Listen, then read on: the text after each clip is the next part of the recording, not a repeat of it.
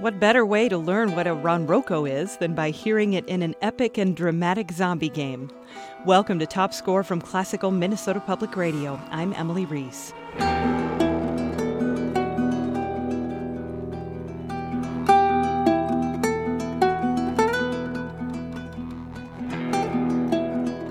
This is a special episode about the score to The Last of Us. Composer Gustavo Santaolalla used an orchestra without violins.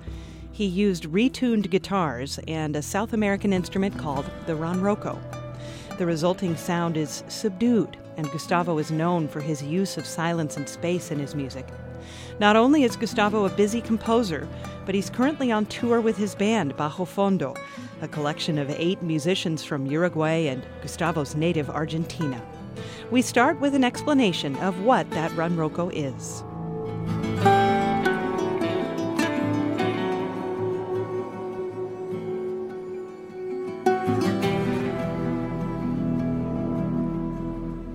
The ronroco is an instrument that is related to the charango. It is in reality a lower pitched charango. So charango is this instrument from northern Argentina, Bolivia, and Peru, and it's a 5 double string instrument. So it's 5 strings but doubles, and the one in the center, it's the only one that is in octaves. All the one are in the same octaves. Usually charangos are like kind of in this higher pitch, but there's even a higher one called maulincho, and then there's a lower one called ronroco, and that's the one I really got into. I've been playing charango since I was a kid, but as I was getting older, I leaned towards the ronroco. The ronroco has more sustain, and I play the instrument in a totally unconventional way, in the sense that people that play music from the Andes, which is the instrument is what it's used for. They play with a very fast right hand, long nails, and they don't do finger picking, So I finger pick in the instrument, so I can actually play a melody and a comp at the same time.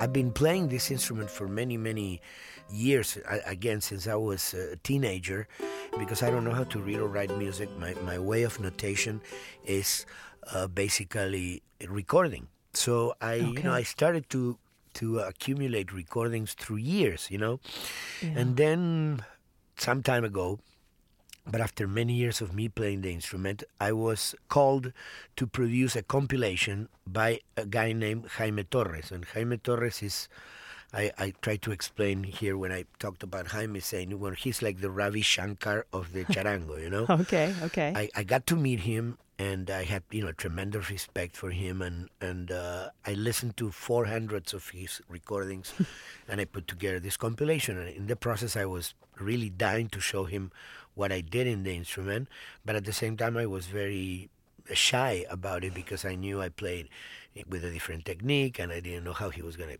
take it, and I don't play just precisely music from the Andes. I do my music. Yeah. But finally one day, I said, Jaime, here there's some music that some friends of mine do. This is a real story.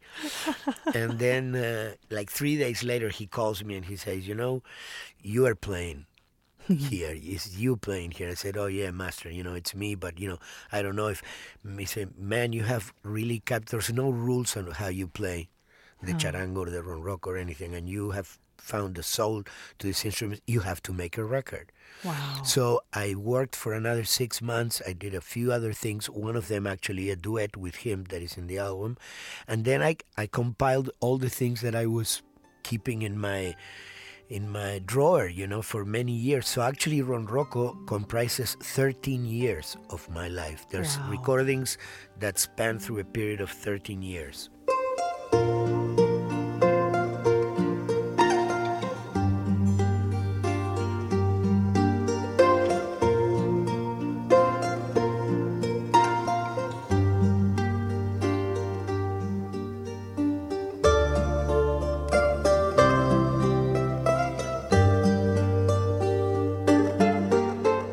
record really is the one that opened the doors for me to start making music for movies, because one day I got a phone call from Michael Mann's office that he wanted to use one of the Ron Rocco pieces in The Insider. Mm-hmm. And then at the same time I got contacted by a common friend of Alejandro González Iñárritu and myself, and she got me in contact with him, and I did Amores Perros, and we used another piece of Ron Rocco at the very end of the movie, and he introduced me to Walter Salles, who was doing the Motorcycle Diaries, right. And then we ended up using another piece of so Ron Rocco has been very instrumental, and actually, in The Last of Us, the main theme I wrote with Ron Rocco,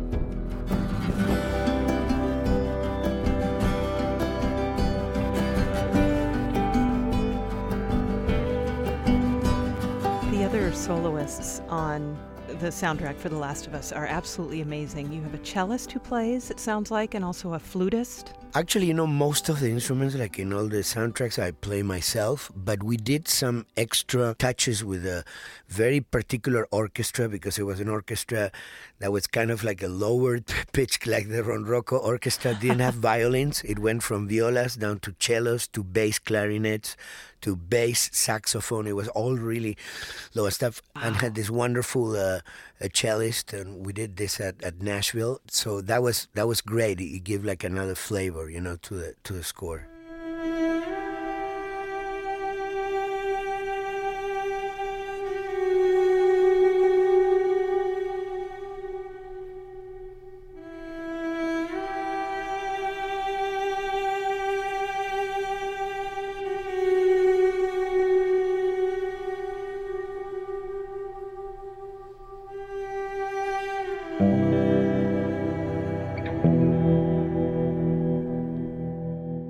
Can you tell me about some of the other, perhaps native instruments you used in the score? I mean, there's the presence of, for me, several particular sounds. One is obviously the Ron Rocco. Mm-hmm. The other one is a detuned guitar. It's an electric guitar that has a resonator, kind of like a dobro, Sure, so yeah. it is, but it's electric and it has a microphone there too. So I combine those sounds, but I tune down the guitar to a C. So, the guitar is usually tuned to an E, right? I mean, yes. Yep. Well, sometimes, you can go down to a D, yes. but this is all down to a C, and the full guitar tuned like that in relationship to a C. So the strings are really loose. Yes. Therefore, there's an out-of-tuneness to them, even if you tune it as just because of the way they bounce, because they're so loose. They create a particular sound. So that's another instrument that is featured in several parts of the game. And then I use a 6-string Fender bass, like an old 6-string Fender bass, like the one that Jack Bruce had at the beginning in Cream, Yeah. So I use that, and I use also a bowed guitar. So I use an electric guitar by a bowed with a violin bow. Yes, I heard that. That. And I like it to kind of like bounce it again, so it goes, that type of thing. And I use cans, and I use PVC pipes. I mean, a lot of things to create textures too.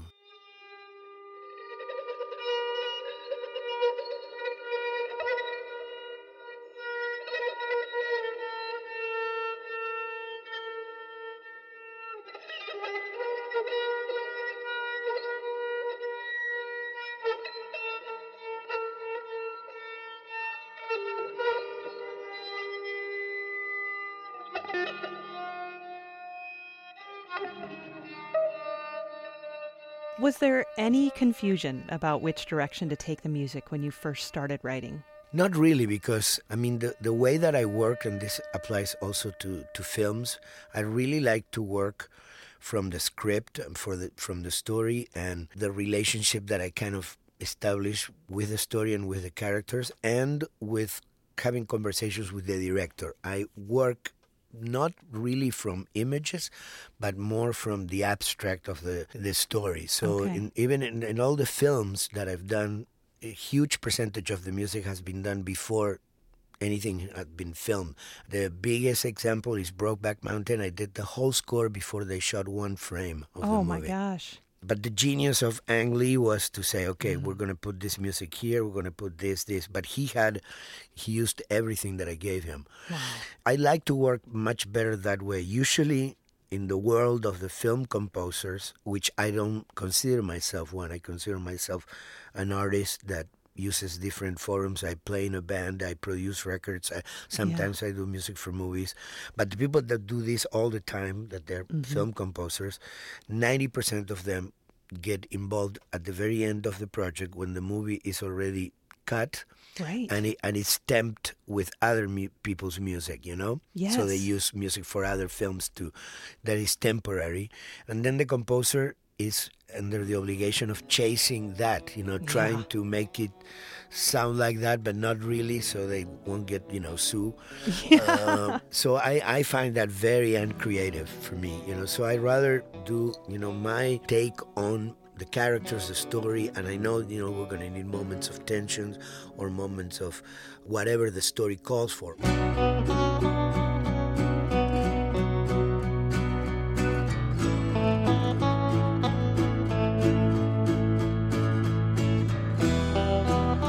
I'm not a big fan of wall-to-wall music.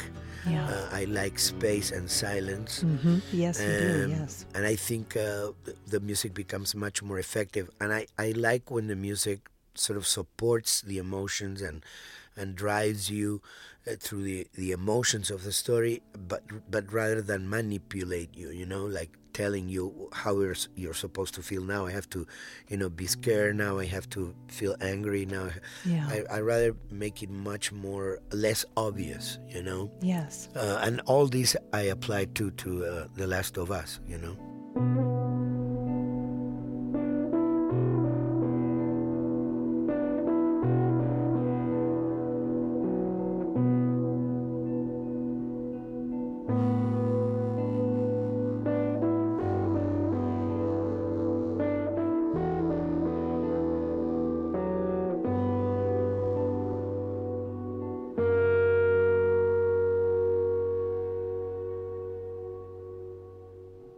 And this was your first game, but of course, you know, as you've mentioned, you've worked with film and you actually have 2 Oscars, which is amazing. Congratulations on that. Thank you so much.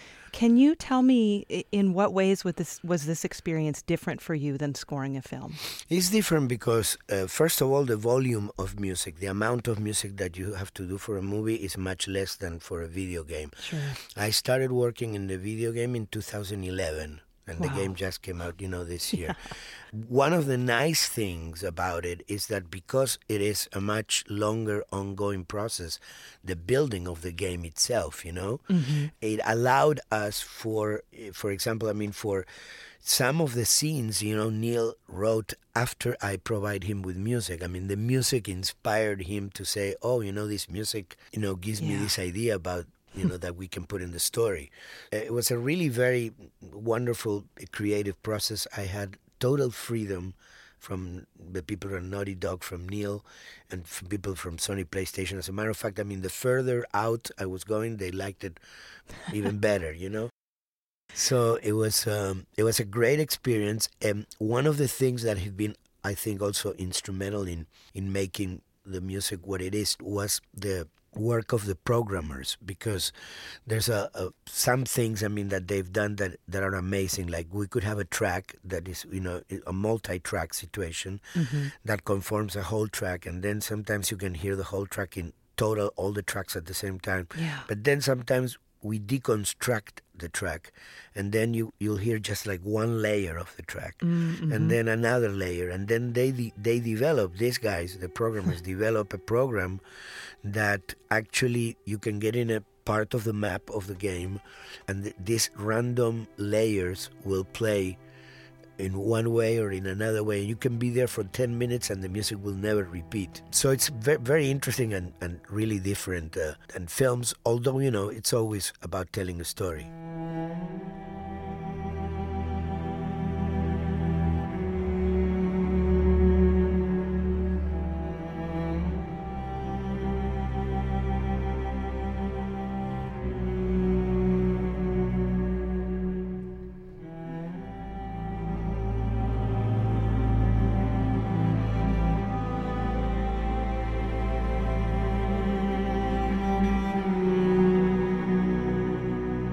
One of the most gratifying things that I found about your music for The Last of Us is that you have cues that are mostly orchestral, but then you have cues like Home, for instance, that have no orchestra at all, but there's still this overall consistency to the tone. I never feel like I'm going back and forth between styles. Yeah, I think it was also the particular way, and I work with this guy, Tim Davis, orchestrating. I mean, the particular way in which the orchestration was approached was to kind of suit my vision, my sonic vision of the rest of the score. So it really complements, it's not something like an orchestra put on top of that. Yes, exactly. I thought that was fascinating because a lot of times you can feel that when you're listening, but I never feel it at all. I think that's really, really well done. You have such a great story about getting your first guitar. Can you tell me the story of how you learned to play? I got my first guitar when I was 5 years old. My grandmother gave it to me. My mom, both my parents were very big music lovers. None of them played any instrument. Oh, funny. But they were avid record buyers. So I grew up listening to all kinds of music. Obviously, Argentinian folk music and tango, but also a lot of American music, I mean, my parents listened to Les Paul and Mary Ford and Nat King Cole and, lots of really big American acts. And so it was and classical music, it was a big mixture. My mom, I guess it was a frustration that she had, that she always would have loved to play the guitar. So my grandmother got me the guitar and my mom sent me to learn. And I had a formal tuition between 5 and 10. But when I was 10, I mean, I never really managed all the theory part of music. I had pretty good skills to play, since I was little. So I guess I find the other stuff kind of boring, and so I will look at a chart and play like I was reading, but actually I was playing by memory. I didn't really know what I was reading, and so we went back and forth with this, fighting between me and the teacher, and finally when I was 10 years old, she came to my mother and said, I quit. His ear is stronger than my music. I'm leaving. It's amazing because at that point she left and I started writing my stuff. I started doing my little things in guitar and then songs, and then when I was 12 I got my first electric guitar, and when I was 13 the Beatles came and that was it. Was over. That was it.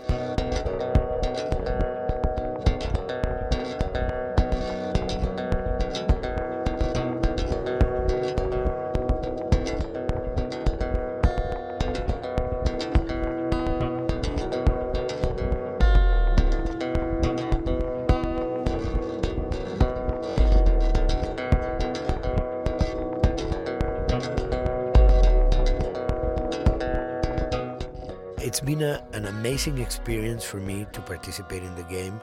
I love to work with people that have a strong vision, like Neil in this case. I think he had very clear what he wanted, and also somebody that gave me total freedom to experiment. And I would love to repeat the experience. I would love to do more.